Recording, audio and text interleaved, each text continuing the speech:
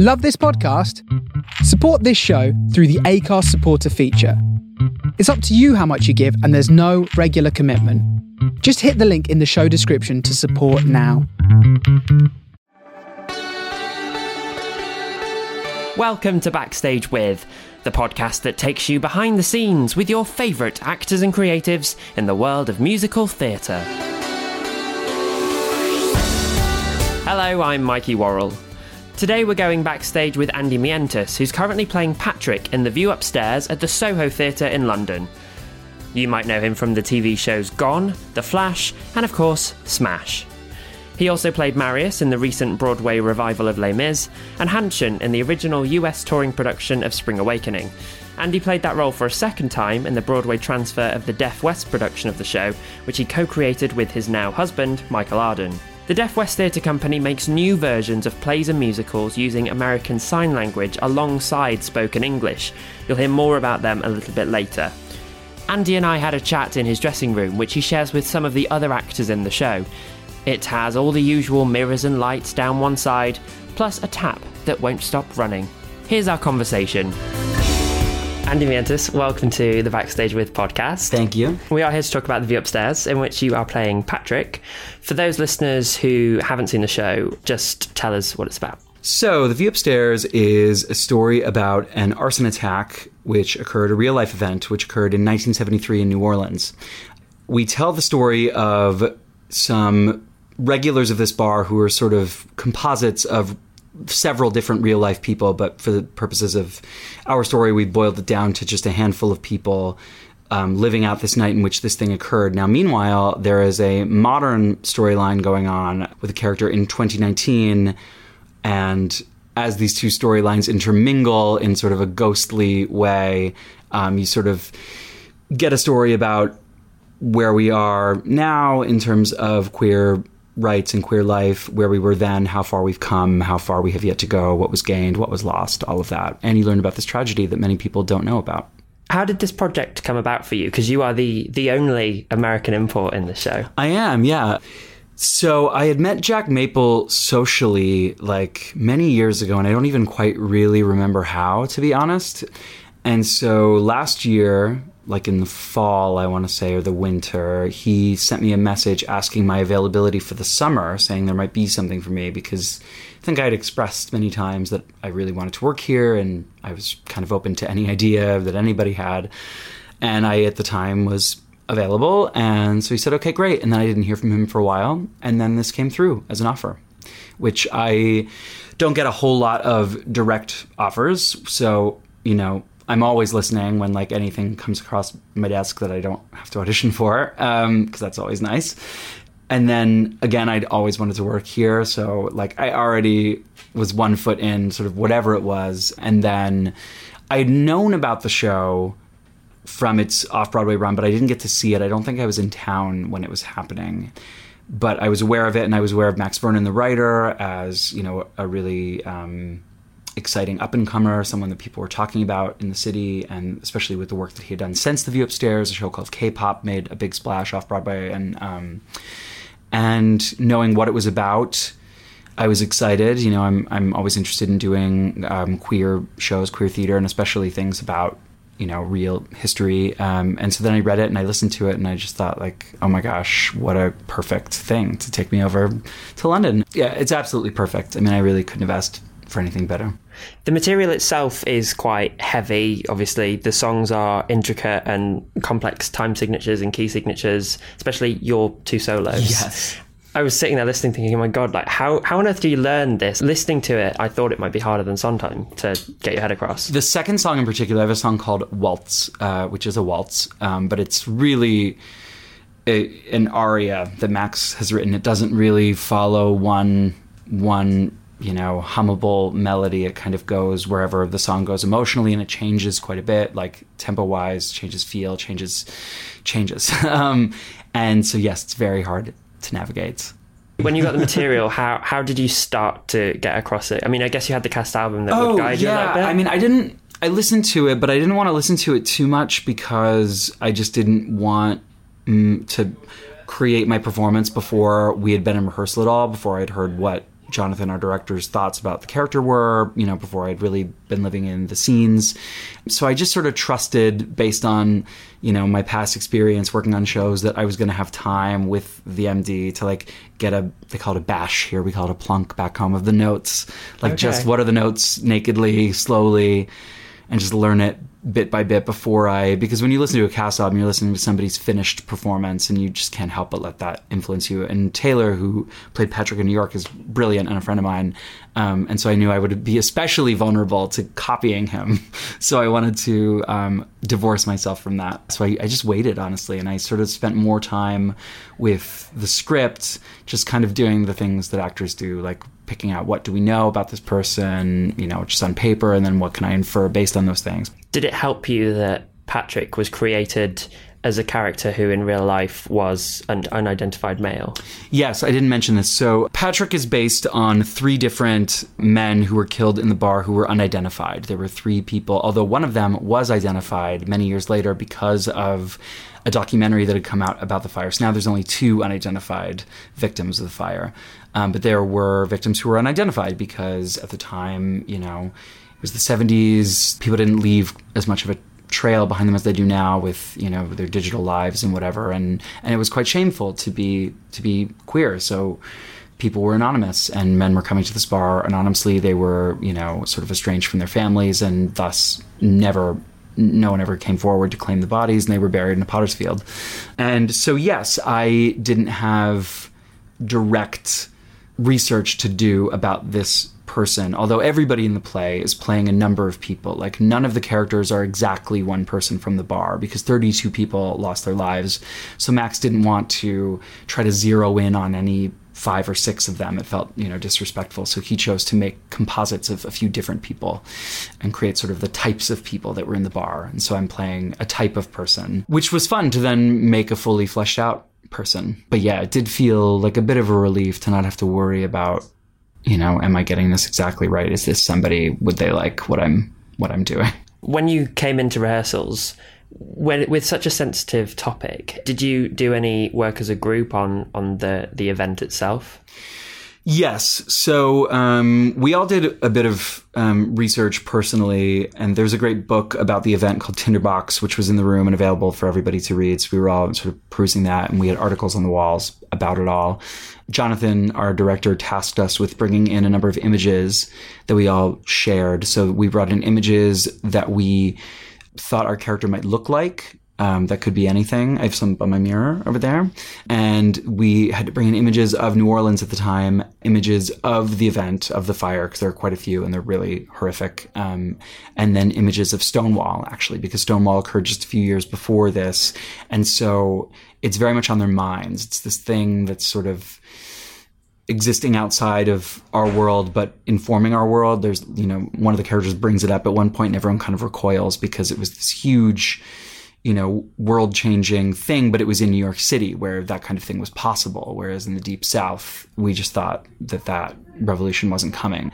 And then in talking about the fire, we sort of read through what actually occurred, the details of what actually occurred. And I don't want to spoil too much about the way it's staged, but we knew we weren't going to do exactly that. But in order to do the abstracted version that we're doing, we had to stage what happened, very literally, which was a really intense day, just really awful to have to stage something like that. But we did it so that when we took those details away and do our abstracted version, we all know what we're actually portraying. At the end of that day, how did you pick yourself up? Oh gosh, there were a lot of drinks after every day of rehearsals. Luckily, we were rehearsing upstairs from a great little cafe pub, and it was outdoor and top of the summer, so the weather was lovely. So we would at the end of most rehearsals, we would go and have a company drink, and it was just a really nice way to turn off the play, turn off the trauma of it, and get to know each other. How does it feel as someone coming in from the theatre community in America to work with some of London's greats? What can I say? It's just a spoil of riches. I was aware of so many of these actors before, but I didn't know any of them were doing it, any of them, when I signed on. I just signed on based on the play and the opportunity. And so when the cast was announced, I was sort of beside myself, especially with Declan, because we knew each other before, because he worked in New York for many years and we were friends, good friends. And so it was good to know that I was going to have at least one friend coming in. And Ty I had met socially as well, and I was a big fan of his from Superstar, which I saw in the park during that run. And so it's just been such a treat. I mean, everyone is so great at what they do and so well cast. Like, not only are they amazing actors, but I truly can't imagine anyone else in any of their roles. It's just so bang on. And so, yeah, to just continue to learn from them the way I learned from like every cast that I'm in, no matter who they are, but people this talented and this committed, and to just really trust that they were going to elevate whatever we were doing to another level. You know, it's a new musical that was changing underneath us as we were doing it. Our director and Max, the writer, were working very hard on refining the script for London audiences, and just sort of based on everything that Max had learned since that first production and where the world is now. The original production was in 2017, so this was set in 2017, and the world is different even a few short years later. So, we're getting new pages every day, and everyone's just so good that they can just, on the first try, really bring those pages to life, and we don't have to sort of wait a couple of days to know if this new text is working or not. Like, it was clear immediately what was working and what needed to have more work. So, I think we're doing the best possible version of this thing we can be because of the cast. Let's go back a little bit. What was growing up like for you? Oh my gosh. Growing up was incredibly pleasant. I was really lucky. I grew up in Pittsburgh, Pennsylvania, which is a really interesting town. It's like a crossroads of a lot of different things. Like, it's a old steel town, so it's quite blue collar. And yet there was all this old steel money there. So there are a lot of arts there, and arts opportunities and arts endowment. So I got a lot of arts training for free when I was a kid. It was paid for by the state, just these programs that I was lucky to be able to take advantage of. So I got a lot more training than I think my family would have been able to afford. And it's a city, a bustling city, but it's also sort of in the seat of the top of Appalachia. So it's so adjacent to like incredible wilderness and mountains and rivers and, nature. So I had a lot of really varied experiences growing up, like really good arts training, and then also like getting dirty in the woods and going swimming in creeks and stuff like that. And I grew up in a really normal suburban household, really supportive family, and sort of no problems there. I'm really grateful and lucky to have had a really uneventful childhood where I was supported and able to pursue the arts. These arts programs that you were a part of, was that something that was just kind of always there? Or do you remember a point where you were like, that's theatre and that's something I want to do? Yeah, I remember being really young and my mom encouraging me to pursue some kind of performance. I think she could tell that I, would be a performer, that I had all this energy and I was always sort of showing off and being funny or whatever. And I really resisted it because I thought it was stupid and I wanted to, do other things. And I was playing Little League baseball. I was terrible at it, but that's what I was doing because my best friend played baseball as well. And we went with he had a sister who was in this acting program, and I went with them on a weekend to go help build and paint sets. And at this thing, I thought it was really cool, like working with the paint and working with the stuff. They were doing Peter Pans. We were building like Peter Pan sets, which were so cool, like jungly and pirates and stuff like that. And I met friends, I made friends that day, and I just thought it was so cool. And I was, again, terrible at baseball. I was like dreading going every week, and they were like, oh, he needs some activity, but this is not the one. And I don't remember if it was my idea or my mom's or what, but somebody was like, oh, what about that theater school? And so I joined, and then took many years before I really took it seriously beyond like a hobby, but it was the only thing that I was really good at. I was like a decent student, but it was the only thing that interested me enough to like spend my Saturdays doing it rather than playing video games. And it was the only thing I got like really positive feedback for as being like special in any way doing it. So then it just sort of became my thing. But then you went to university to study theatre. I did, yeah. So the summer after my junior year of high school, I went to a boarding arts school that, again, was paid for by the state. This is now defunct, unfortunately. It was this program called Governor's School for the Arts, and it was incredible. It was 200 artists total across all different media. So it was like a handful of actors, some like studio artists, some classical singers, musicians, whatever, painters, everything. And so you would have class, like college style studio class from 10 to, 6 or whatever every day. Room and board, 3 meals a day paid for by the state, completely free, this program. But only 200 artists total every summer accepted. And every night there was a mandatory artistic thing that you had to go to. So and it was all students. So the, orchestra kids would do some kind of recital and you'd have to go to that. Or there'd be a gallery thing for the, or we'd do a reading of a play or do a play. I think we did 3 fully staged productions during the summer, and you had to go to something every night. So that was the moment when I sort of began to think of performing as, an art and my art, like my medium that was related to all these other media, like that it was, they were all different means to the same end. And I started to think of myself as an artist and not just some kid that acts as a thing to do. And it was selective. So it was a big deal that I got into it. So it was sort of like a sign that I could audition for something and get it when I was up against a lot of different people. So that sort of gave me the courage to go for it and audition for colleges. And so I auditioned for a few different schools for acting and for musical theater. And then I ended up going to the University of Michigan for musical theater, A, because it was a great school, and B, because they gave me a scholarship and I was able to afford it. And so there I went. You're quite outspoken about your sexuality on social media. Mm-hmm. When did you realise that you were bisexual? That's a tricky question. So I am undeniably queer. When you meet me and talk to me, my mannerisms are very queer, and I always have been. And that never really freaked me out.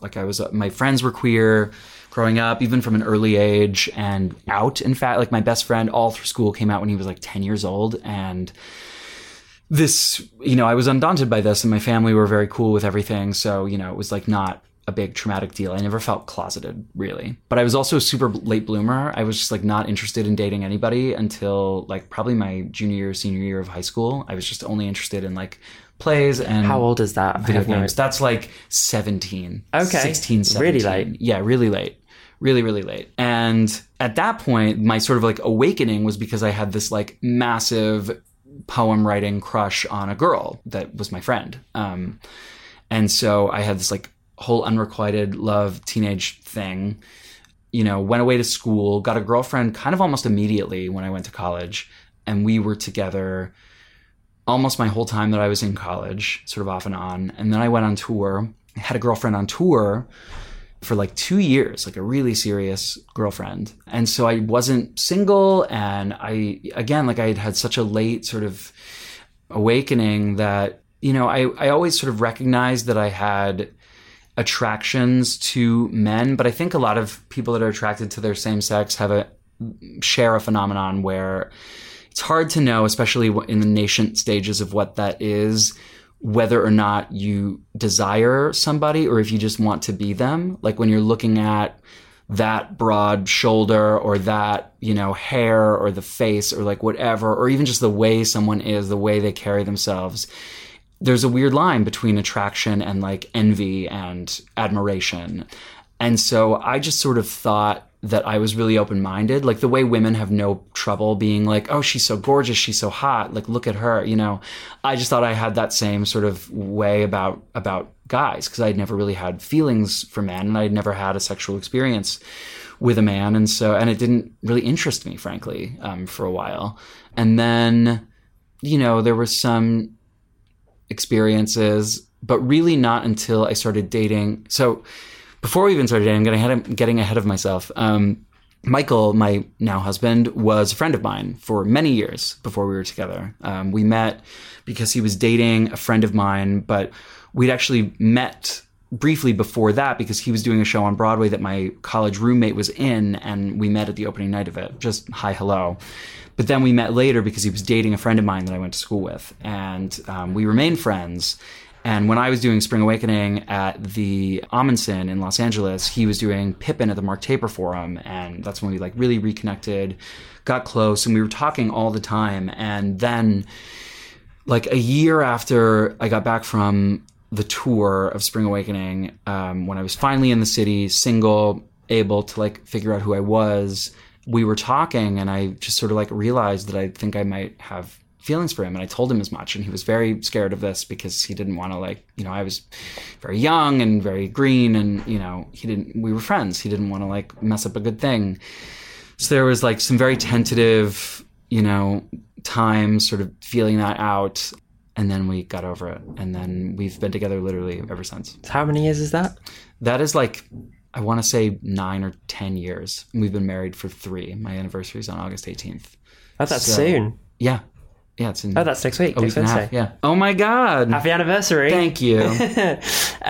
Let's just touch on Spring Awakening. You left university after a year to do that, is that right? No, after 3 years. After 3 years, okay. So I had like a good chunk of training. Oh, so you were nearly done anyway. Yeah, I mean, I missed out on my senior year, which is really like the year of polish, I think. But at Michigan, I really think like the sophomore year and junior years are the years where it's the really hard work. Freshman year is sort of about like letting you junior is the third year. I thought, that junior makes sense. Because I read junior and went, that must be the first year. Oh, is that different in... I don't know, we just call it first, second, and third. Yeah. We're So much more we have literal over freshman, here. sophomore, junior, senior are our years.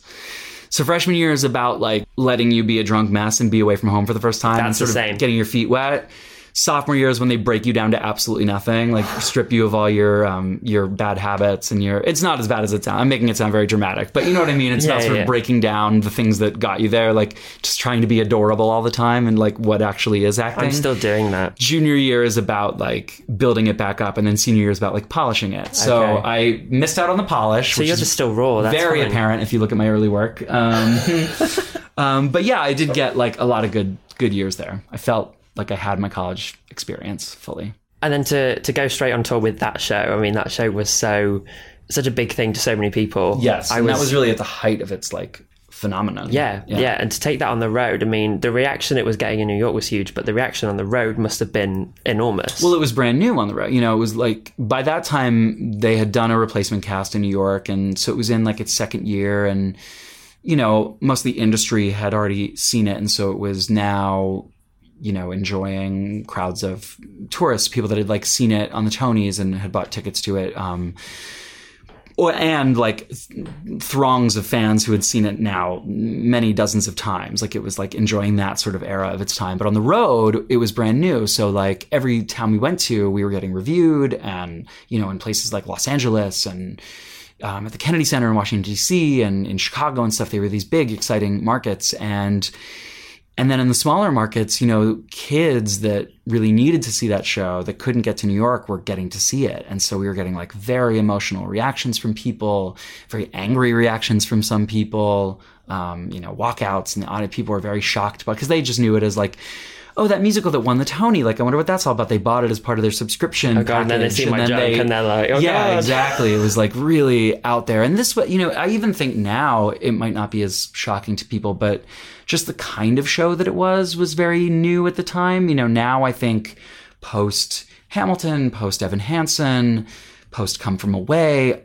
audiences all over, not just in New York, are more used to more chamber, more contemporary shows tackling, you know, more adult subject matter. But this was really out there. You know what I mean? Like before that, I think musical comedies were really kind of in vogue, and big flashy Broadway shows, you know, The Producers was like in recent memory and things like that. And so it was just really out there for a lot of people across the country.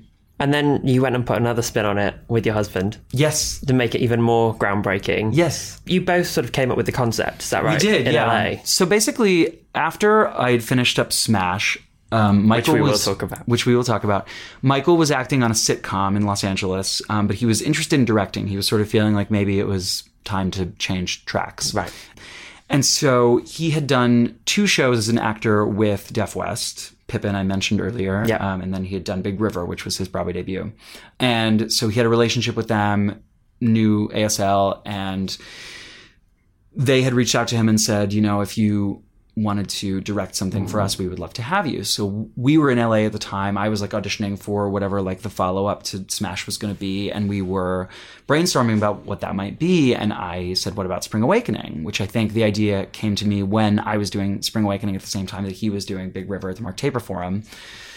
And so we spent a couple of days sort of talking about what that might be and why, like what the story would be. And Michael brought it to Deaf West and they said, yeah, let's do a workshop. So we co-directed, Michael and I, a 10-day workshop in literally like the strangest places. Like one of our rehearsal studios was literally a stripper fitness class in downtown LA, like stripper poles. And there was a cat living in there and it like smelled like cat pee. I mean, it was so down and dirty. But that was the work that sort of told us like which characters wanted to be deaf. It was where we came up with the concept that the deaf characters would actually be deaf, not just like characters who are played by deaf actors in a sort of parallel universe where we're all speaking and signing, which is sort of how Big River was. Like Huck wasn't deaf in Big River. He was just played by a deaf actor.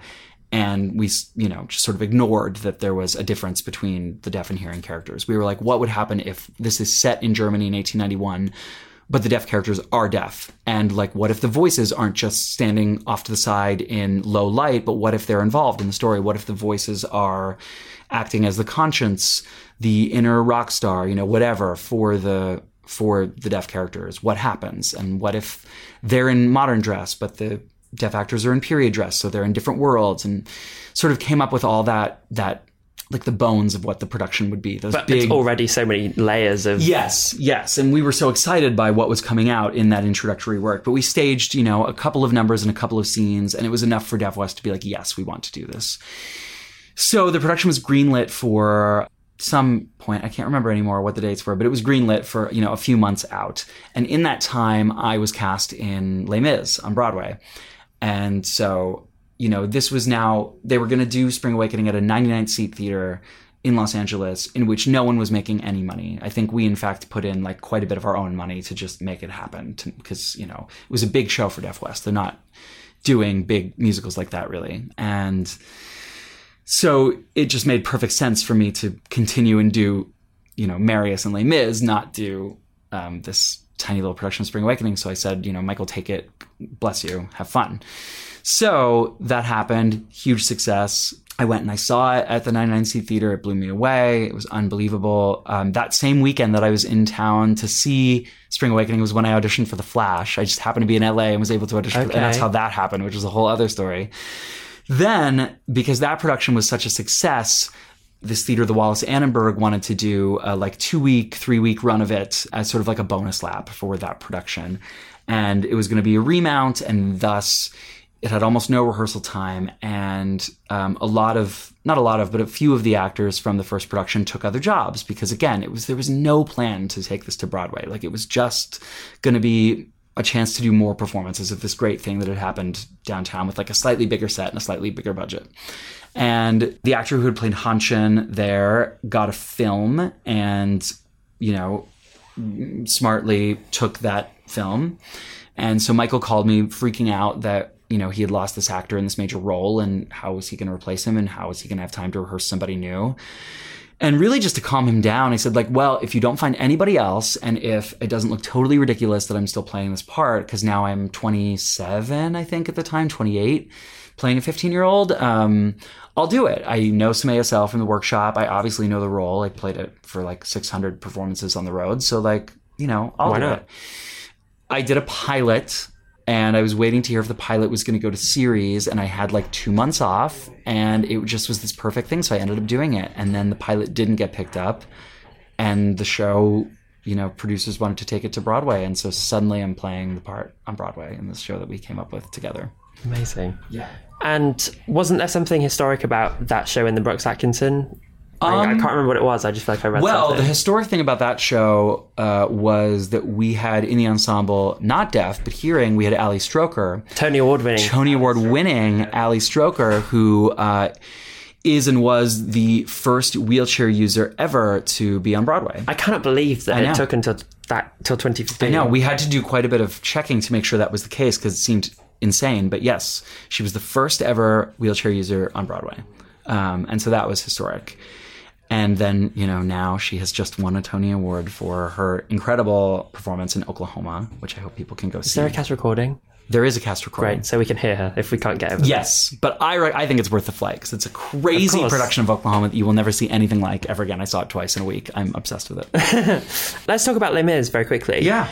That was one of the longest runs you'd ever done. Was it longer than Spring Awakening? No, I did Spring Awakening a little longer than a year, and I did Les Mis for a year. But obviously, Les Mis in only one place. Yes. How, psychologically, how was that? At the end, were you hard. like, I'm ready to go? Yes, and I don't want to like sound like it was a bad experience or that I'm ungrateful for it, but that show was really hard. I felt really out of my element doing it, if I'm perfectly honest.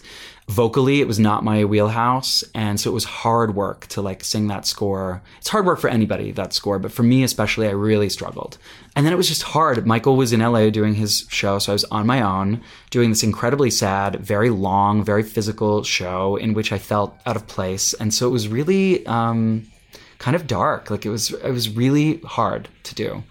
So at the end of it, I kind of limped across the finish line and said like, thank you, so grateful.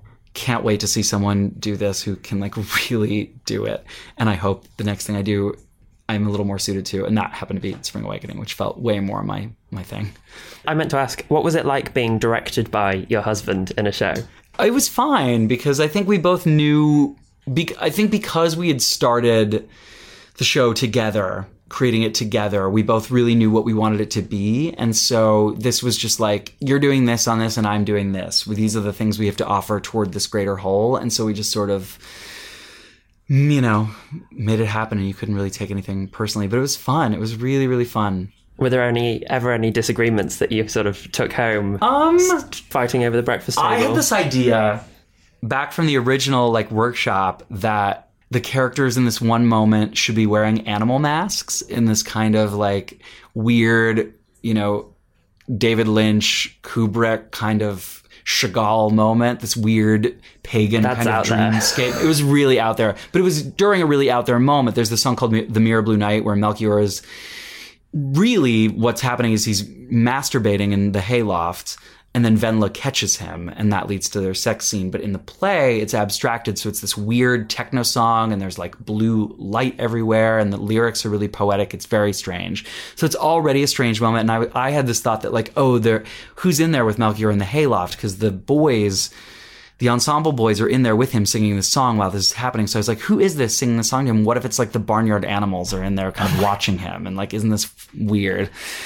And that made it through like one dress rehearsal, and then we cut the masks, and I was really upset about that because I thought it was a great idea. Someday when I direct my own Spring Awakening, those masks are coming back. How long did it take you to let it go? I'm still not over it, obviously. I feel like I can't leave you without asking about Smash. Yeah. Was it cool to be in a TV show that was set in and around New York? Because most of those things are made in LA, aren't they? Yes. I mean, it made work really easy because I could walk there a lot of the time. And it was amazing. It was all the guest actors were New York, like theater actors for the most part. A lot of them were friends of mine. And, you know, I was in a new medium. I'd never been on television, even as a one line, like, what do you want to order, waiter? And suddenly I have this like lead role on this huge show produced by Steven Spielberg, and I'm freaking out. I'm, you know, pooping my pants every day. And so having those elements that were familiar made it doable for me, you know? So it was a great joy to do that, to shoot there. What was life like on that show? Did it feel odd that it was replicating reality? Because obviously it's about the industry that you were working anyway. It wasn't weird for me, the fact that it was replicating, because it was a TV show. Like, I'm sure, you know, the pilot that I shot that I talked about that didn't go to series was a medical pilot. So we had to like go shadow surgeons and stuff. And then when we were actually like shooting the pilot, you know, you do your best, but it's TV. You have to like fudge things. And I sort of got what it was, but I was just so tickled that it existed at all. That like we're on, you know, primetime network television talking about, you know, workshops and auditions and stuff like that I think is so niche, and turned out was quite niche. It was, but the people who loved it really loved it. Oh yeah, people ask me about Smash every single day. I talk about Smash every day. Are you tired of talking about it? No, it's amazing. Good. I think a lot of people want it to come back. Like, it's on the reboot list, surely. I don't know. One would hope. Maybe. Well, I won't be there. Spoiler alert. No. we'll briefly touch on Wicked, another long runner. But how long were you in that show? I only did it for 6 months. It was like a weird little, just like In and out fun thing to do. Was it something that you were keen, like, was it a show that you were like, oh, I'll do that one day? When I was in college, it was new, and we all were obsessed with it, and I was like, this will be my first job out of school. I know it. Like, I'm going to go be Bach right out of school. Like, this will, And then it didn't happen. And then... Had you auditioned for it before? No. It was an offer. I truly don't really know how it exactly happened. But yeah, it was a show that I always loved and like wanted to be a part of. And I knew that my friend Jessica was playing Elphaba at the time. And I was like, yeah, absolutely. And it was so great to do. I gotta say, if I'm really honest, I didn't know what it was going to be like because it was a long runner and I'd never replaced in something that had been going that long. And, on tour again, like to go back on the road after, having done certain things. I was like, I don't know what this is going to be, but I'm excited. And it was so great to do a show that was indestructible. Like all the understudies were incredible. Anybody could go on any role and like the show still would work. Even on our worst day, like everyone would leap to their feet. And we're playing these huge houses, thousands of seats. Every seat is full. And people have been waiting for the show to come to their town, and they booked their ticket a year ago, so they're so happy to be there. It was completely magic. Like, it was such a great time in my life. Last question. You've worked in a lot of places. Favorite city to work in? Oh, gosh. DC. Oh, great answer. Yeah. Although London now is incredible. Are we edging? You're very much up there. They have AC. That's why they're winning. Yeah. Maybe. You are also a published author. Let's just plug your books. Yeah, so I have a series of books for middle grade readers, which is ideally 10 to 14 years old, but you could read it to younger readers. You could enjoy it yourself if you're a kid at heart, called The Backstagers, which is about a group of boys in an all-boys school who are the backstage crew of their drama club, and they go on paranormal adventures in the backstage. Can we get it here? I think so. It's available wherever books are sold. I believe there is an ebook, and I'm almost certain, like, on the cover, I've seen, like, pricing in pounds, so I do think you can get it here. If not, like, Amazon. Yeah. Yeah. Or just get it when you're on holiday. Or just get it up when you're on holiday, but I'm almost certain you can get it here. Perfect. Thank you so much. Thank you so much. You can see Andy and The View Upstairs at the Soho Theatre until the 24th of August. For tickets, just go to sohotheatre.com.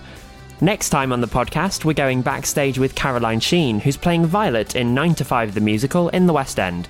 To make sure you don't miss it, just subscribe to Backstage With on your podcast app. And while you're there, please leave a rating and a review. Thanks for listening.